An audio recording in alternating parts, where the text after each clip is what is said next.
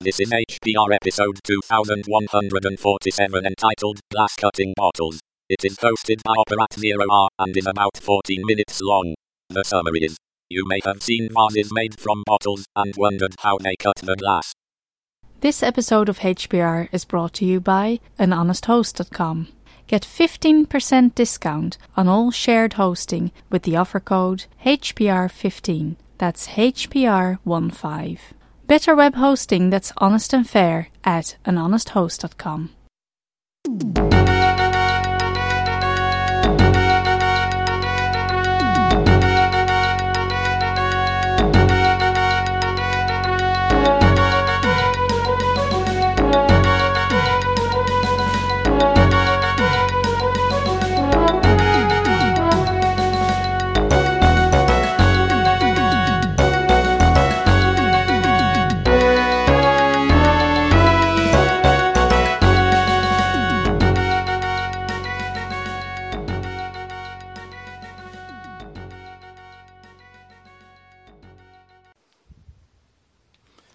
Okay, this is Operator or rmccurdy.com.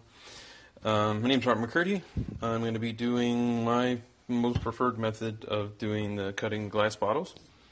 So you look around and there's the whole tie a string around the thing with rubbing alcohol on it and then set it on fire. Please don't do that. Doesn't work at all for me. I've tried the dunking method where you kind of heat. You score it, and then you throw it in water, and you kind of heat it. Now, then there's also the method of cold water, hot water, cold water, hot water after you've scored it. I think the most important thing about this whole process is, one, is the glass itself. The bottle itself needs to be a certain kind of quality, or more or less determines how it's going to crack or come apart. And then the second part is really mainly your kind of luck, more or less. And the third kind of most important is how you score it. So there's these glass bottle cutters. This one's called green something or other.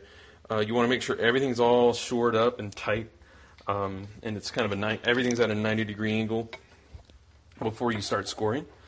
So I've got a big wide bottle here. You don't want to score it on a bend also. It makes it really difficult to do that. I try to make little highball glasses. Those are pretty popular. And really, if you really want, if you have a favorite type of bottle and you really want it to go successful, I would suggest practicing on 3 or 4 cheap wine bottles first, and then once you kind of get the process kind of okayed, you at least 1 or 2 good ones. Then start get your 3 that you're gonna 1 out of 3 that's gonna go over easily without having to do much sanding. So the idea there is, I've got 2 nice Grey Goose little pint bottles that are really cool looking, small, tall glasses, and I've done a couple of those. But really, your best bet is if you want this to go easily and you don't want it to be a big pain to have to sand everything down, just buy 3 whatever it is bottles, and then go from there. Because having to sand down even having to sand down an 1/8 of an inch is just ridiculous. So I got my kid here, my 2-year-old, and he's got his safety goggles on. So whenever you're working with stuff, little bits of glass are going to flake out when you take the blowtorch to it. So that's my preferred method, is doing a blowtorch. You want to grease up the bearings or the cutter piece, the little rolly part. So I'd put WD-40 on it. You can use like a regular oil or I think really anything, as long as it's not going to make a massively mess. So I make sure the roller's nice, and this one's got 8 different blades on it, so I rotate it out every once in a while. I'm not sure what the math is on it. But the important part is getting it all shored up and everything at a 90-degree angle, and get yourself comfortable right before you score. You want to be in a very comfortable spot where it's not going to bother you to have to move or shuffle around.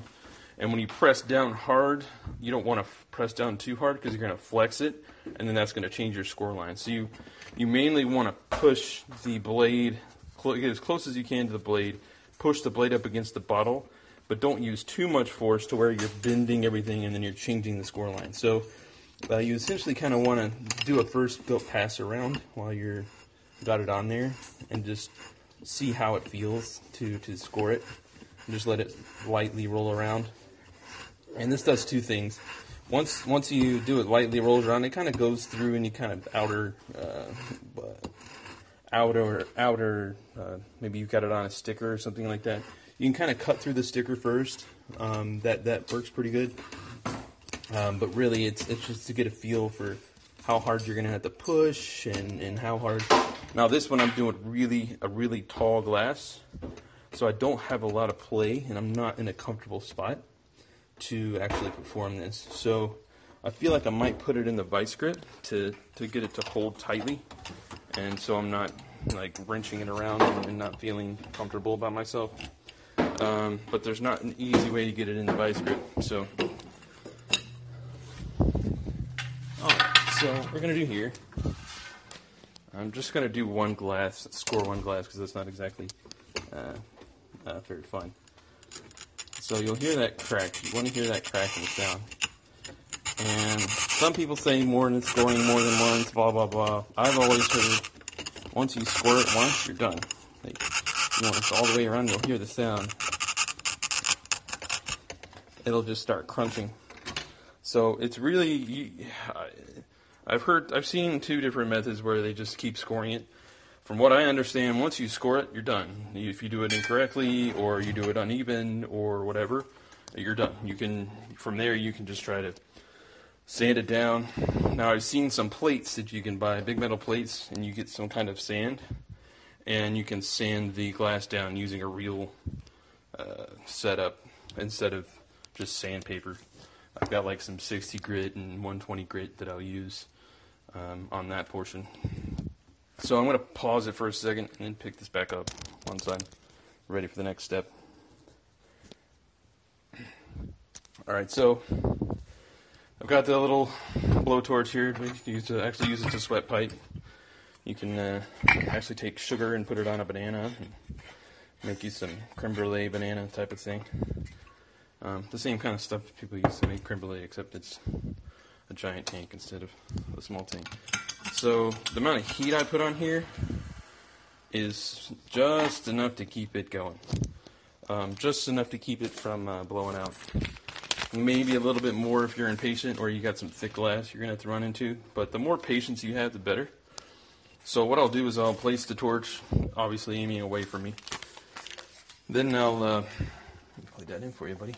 Then I'll take a piece of paper so I can easily slide the glass around, and I'll just take your time. This is actually I've had better luck in colder weather.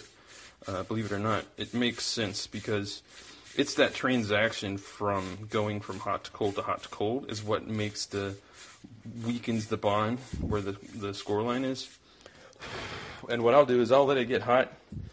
Spin it around for a while, let it get hot to the touch. And I won't really put much heat on it until I've blown it a little bit. So I'll let it roll around for, maybe 20 seconds or so. Let it get hot. And once you start hearing that cracking, you're kind of done. What I'll do is if I hear the cracking, I'll start blowing on it, and then go from there. So it's kind of hot to the touch. Now this is a thicker bottle, so it's going to take quite a bit more. I'll blow inside to kind of get some of that air, that hot air out of away from the glass. But I spin it around pretty quickly. I mean, I haven't found it. Like, again, it's more of a luck thing / quality of glass thing.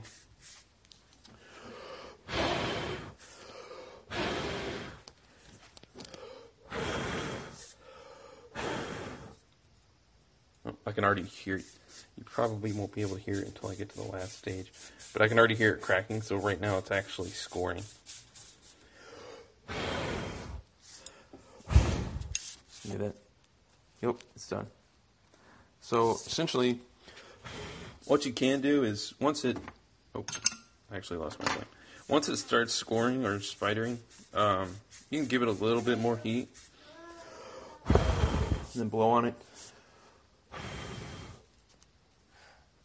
You can try and kind of pull it apart. I really don't know what the best method is. I think, again, once you've scored it, and then once it starts cracking, you're on a path of just hoping for the best, right? I found that the more patience you have, the better off, the better luck you have in most cases. With the wine glasses, it's really just crappy bonds. Now you can see the seam on the glass going up the middle of the bottle. And you'll really notice it when you have to actually when you're done with the scoring, and you'll see the score. You'll see where the glass was melted together, and you just see this ugly steam going down the middle of it. So, and it'll be uneven glass.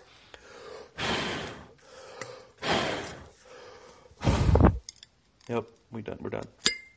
So we got about all the way around perfect, except we have a dent going in towards the glass, and it goes down about 1/8 of an inch. So essentially, this is not a perfect cut.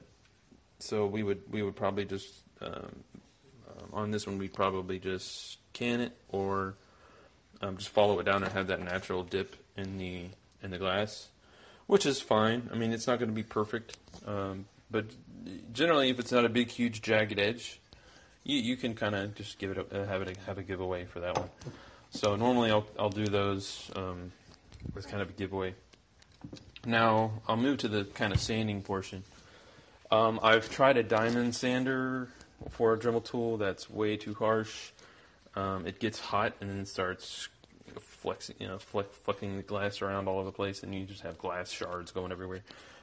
We've got some, this is 60 grit. The 60 grit, if you're going to work on it hard, obviously, but the 60 grit is just going to make it really, really coarse, and you're going to have these big coarse things in the glass. If you can avoid the 60 grit, use something like a much smaller, but not too small. Like here's an 80 that wouldn't be too bad.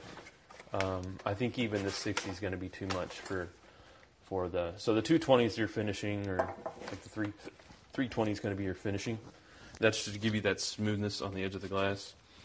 And again, it's really a user preference. If you decide that you want it super smooth and you want the rounded edges, you're going to want to do it like that way. Now, what seems to be get at it pretty easily is if you put masking tape on the surface and kind of tape the the glass down, and you can kind of rotate it around in a circle. And I know I'm making ridiculous noises right now, but you can kind of rotate it around in a circle until you get kind of a flat surface all the way around, minus the little dip here in the glass side that I just did. And once you spin that around, you get a nice flat surface. Then you can start finishing off with something like the 220. And I can say, as far as hitting it with a Dremel, you can hit it with a Dremel. You just have to be very careful about heating the glass. Once you start heating that glass, chunks of glass will come off, and then you're just doing a lot worse than you were before. So you might be able to have some kind of special glass. There might be some kind of special glass Dremel tool you could buy. But from what it sounds like, mathematically speaking, once you hit the Dremel on it, it's going to get hot, right? So unless there's some kind of special Dremel tool that somehow gets rid of heat and friction, which is impossible. So it's probably going to be a manual process. And again, just spinning that thing around and getting it the best. All the other methods I've looked at, all the other methods I've tried are either take a really long time.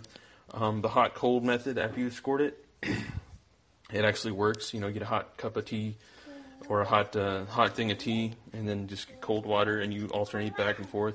That worked, but it worked just about as good as the torch method, and the blowtorch method takes a lot less time, and you don't have to sit there and wait forever. So I hope somebody helped this out. You can also make some weird tea light things. There's all kinds of different things you can do with once you've cut glass or you have the glass cutter or the bottle glass cutter. You can do all kinds of fun stuff, but I just try to make cute little highball glasses and Grey Goose bottles and nice looking glasses. I'll give away sometimes the little wine sets of similar looking wine glasses. So I'll have a bunch of green ones. So I'll have like 4 in a set or something. But anyways, we'll see how this goes. Appreciate it. Thanks.